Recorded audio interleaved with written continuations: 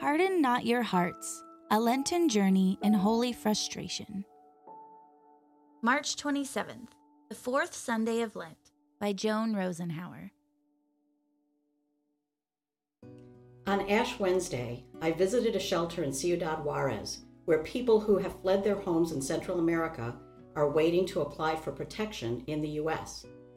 Their stories are unique, but have a common theme. They feared for their safety in their home countries. One woman I met fled with her husband and 2 young children.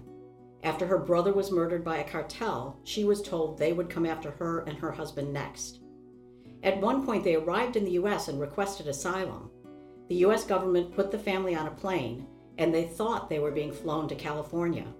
Her little girl kept saying during the flight how wonderful their lives would be in the U.S. But when they landed, they were in El Paso, and they were walked across the bridge to Juarez.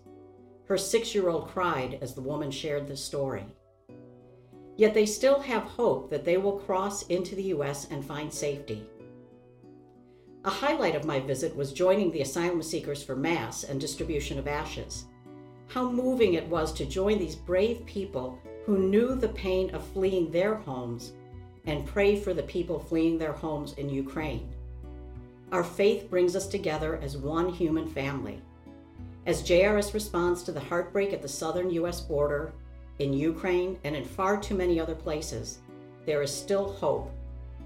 There is hope if we recognize the goodness of the Lord in our midst, reflected in the goodness of our brothers and sisters, and if we bring God's welcome and love to all people throughout the world.